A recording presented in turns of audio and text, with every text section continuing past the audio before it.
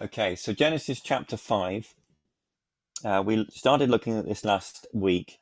Um, we covered two things, and I'll do a quick recap for those of you that weren't here last week. I'll do a quick recap on that. But let's read in Genesis chapter 5 here. Genesis chapter 5, verse 1. This is the book of the generations of Adam. In the day that God created man, in the likeness of God made he him. Male and female created he them, and blessed them, and called their name Adam in the day when they were created. And Adam lived 130 years, and begat a son in his own likeness, after his image, and called his name Seth. And the days of Adam, after he begotten Seth, were 800 years, and he begat sons and daughters. And all the days that Adam lived were 930 years, and he died. Now back to chapter 4. Chapter 4 and verse 17. Chapter 4, verse 17. And Cain knew his wife, and she conceived and bare Enoch, and he built a city, and called the name of the city after the name of his son Enoch. And unto Enoch was born Irad, and Irad begat Mehujael, and Mehujael begat Methusael, and Methusael begat Lamech. And Lamech took unto him two wives. The name of the one was Adar, and the name of the other Zillah. And Adar bare Jabal. He was the father of such as dwell in tents, and of such as have cattle. And his brother's name was Jubal. He was the father of all as such as handle the harp and organ. And Zillah, she also bare Tubal-Cain, an instructor of every artificer in brass and iron, or brass and iron, if you're from Suffolk. And the sister of Tubal-Cain was Naamah. And then down to verse 25.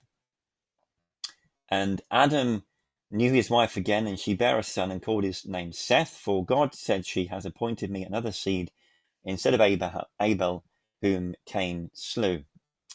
And to Seth, to him also there was born a son, and he called his name Enos. Then began men to call upon the name of the Lord. And then so now into chapter 5 and verse 21. And Enoch lived 65 years, and begat Methuselah. And Enoch walked with God after he begat Methuselah 300 years, and he begat sons and daughters. And all the days of Enoch were 365 years, and Enoch walked with God, and he was not, for God took him.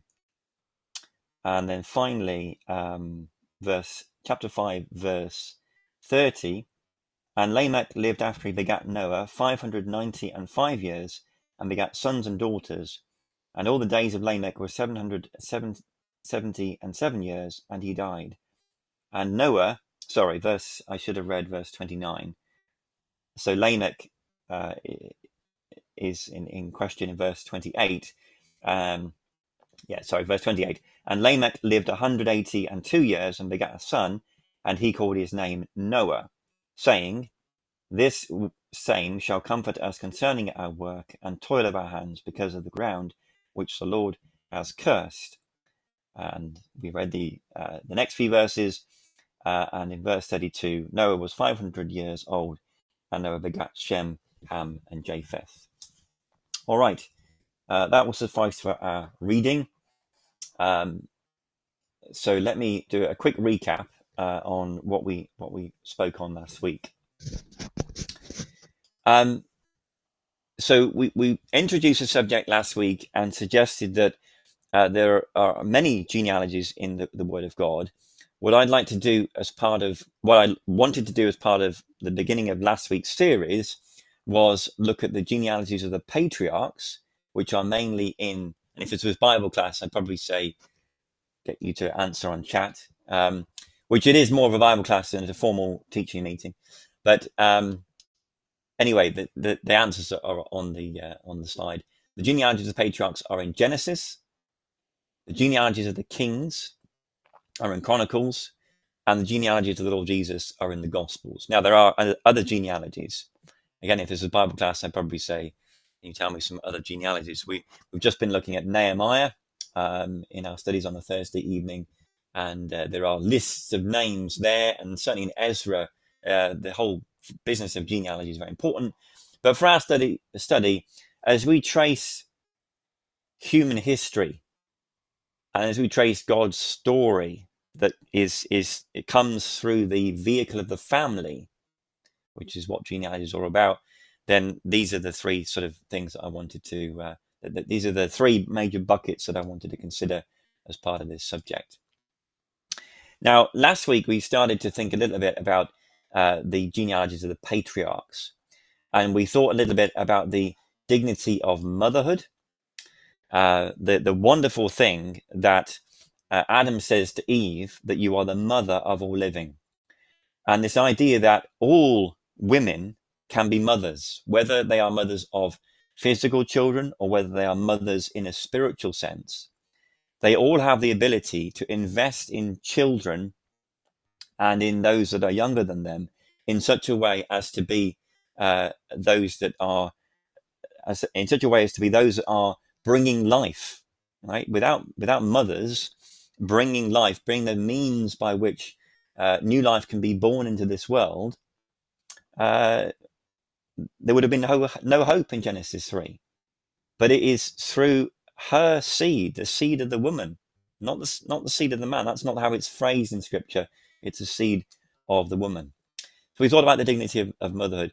And then we thought about the way that God records things. And we saw that the record is very, very deliberate. I won't get over that now. I've been very busy, which is why I don't have the recording of last week's ready yet. But I will get the recording of last week's if you're interested in the accuracy and the intentionality, that the fact that God is so deliberate with the way he records things. It's not a mistake that things are recorded in just the way they are, whether that is to do with the order of things or whether that's to do with the arrangement of things, the detail of things. It's all very, very fully intended. So now this evening what I'd like to do is think about the definition of the faithful, and so that's what we're going to move on this evening. And after 8 o'clock we might be able to think a little bit about the divine intervention as well, that interrupts these genealogies in quite in a way that has changed human, talk about things that have changed our world. When God intervened in the way that we should think about, he intervened in a way that has left its mark on history and on human existence ever since. So let's think about the definition of the faithful. And we picked up on this a little bit. I'm going to turn my video off just because you don't need to focus on my face. We need to focus on the Word of God. We read this in 4:26 and 5:22 and 5:29. I want to think with you about three ideas that describe for us the character that define the faithful of God. In chapter 4, verse 26, we read that men began to call upon the name of the Lord. Men began to call upon the name of the Lord. In 5:22, we have a man who walked with God. So we have men calling, we have men walking. And then in 5:29, which I was struggling to find, but we got there eventually, we have Lamech calling his son Noah. And why did he call him Noah? Well, because he was hoping that in Noah, the same, chapter 5, verse 29, the same shall comfort us concerning our work and toil of our hands because of the ground which the Lord has cursed. So in other words, when Lamech saw that Noah was born, and it's Lamech talking here, not Lamech's wife, but when Lamech saw that, he thought, well, maybe this is the one. Maybe my son will be the one that will bring comfort, that will bring rest. And so I'm inclined to think that Lamech believed God. He believed what God had said in Genesis chapter 3, verse 15. The words of God to the serpent, I will put enmity between thee and the woman, and between thy seed and her seed. It shall bruise thy head, and thou shalt bruise his heel. So I think Lamech believed that. He was still believing, although by the end of chapter 5, you've gone through many, many generations, Lamech was still believing that the next boy, the next son, could be the means of God's rest, bringing rest, dealing with the damage that have been brought in because of sin. The same shall comfort us concerning our work and toil of our hands because of the ground which the Lord has cursed. Now, I can't be dogmatic about that, but I think we might just have a man there who believed God. So what is the definition of the faithful? What is the definition of the faithful? It's defined by three things at least: men that are calling upon God, men that are walking with God, and men that are believing in God. Now, by contrast, there's no mention of calling, walking, or believing in God in the record of Cain's family. When we read those verses in chapter 4 that we read, the impression that the writer wants to leave with us as we read those verses is that Cain's family was predominantly an earthly family. Yeah? Whilst Seth's family seemed to be characterized by spiritual things, calling upon God, walking upon God. Just to make that point again in chapter 4, verse 26, I mean, it seems pretty obvious to me. Chapter 4, verse 26, and as says to him there was also born a son, and he called his name Enos. Then began men to call upon the name of the Lord. So there's something about this new family, not Cain's family, but the family of Seth. There's something about his family that is spiritual. They're interested in spiritual things. Cain's family, on the other hand, they were endowed with natural gifts, which gave rise to farmers, shepherds, musicians, metallurgists, amongst other things. Now, the record of Seth's family is completely free of any mention of those things. Not because they were so spiritual that they just didn't do anything on earth. They weren't. It wasn't that they were devoid of any useful abilities to function properly in the world. But under the inspiration of God, the writer here in Genesis seems to be making a point. He seems to be saying, what characterizes the people of God above all else? What am I going to put on record? You know, Moses was compiling this. So under the Spirit of God, he may be leaving things out. I mean, maybe Seth's family were. I'm sure they were talented people. But the overwhelming impression that the people of God leave on the page of history, it's about their relationship with God. It's about calling on God, walking with him, and believing in him. And everything else fades into the background. You can perhaps imagine, a situation where you sat down with Seth, you say, who do you think you are, Seth? And you say, well, I'm a sinner. But he'd say to you, we're waiting for a day when God will bring into this world a man who will reverse the curse, and we're believers. We're holding out on God's grace, and then you speak to, perhaps you speak to Noah. I don't know quite how you do that because they're generations apart. But let's just imagine you speak to Noah, and he talks about his great or whatever it is, his granddad Enoch, and how God just took him. And none of these people mention what they do for a day job. They just talk about God.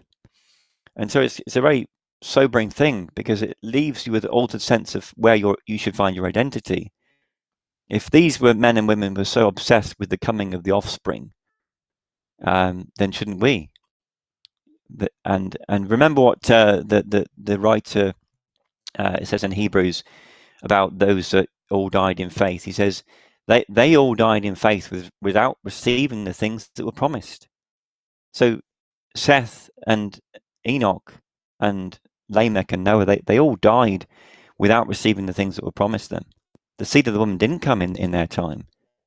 And there are myriads of folk in our spiritual ancestry, if you like, who stand as a testimony in history to this kind of mentality. And so the lesson from this, just as we pause here, the lesson from this is that I think we should too be defined by these three things. We should be characterized by calling upon God, walking with God, and believing on God. It's interesting that there's nothing said really about the Lord Jesus's career. I think I mentioned this a few months back about the fact that there's nothing about his work in the carpenter's shop. And so perhaps the lesson is here that we need to leave an impression on history of our faith in God. That needs to be the overriding impression. We shouldn't be defined by our day jobs. That whatever you are in your day job, that shouldn't define you and me. It should be our relationship with God. Easy to say, difficult perhaps to do, to make sure that the impression we leave on those around us, on our neighborhood, is our relationship with God. But mind you, we have a wonderful opportunity, don't we, just now to have different conversations than the weather and what we do for a job. You know, and I'm just as bad as anyone. That's often where I would go in a conversation. But we have a wonderful opportunity to leave a different impression upon those around us of our faith in God. So we'll leave chapter 5 there, and then we'll move on to think about divine intervention. Those are my points there. Called, walk, believe. We'll move on to think about divine intervention in the next set of genealogies, the way that God interrupts those genealogies with a massive event, as big really in one respect in the way it changed history as the flood itself. Okay, let me stop the recording.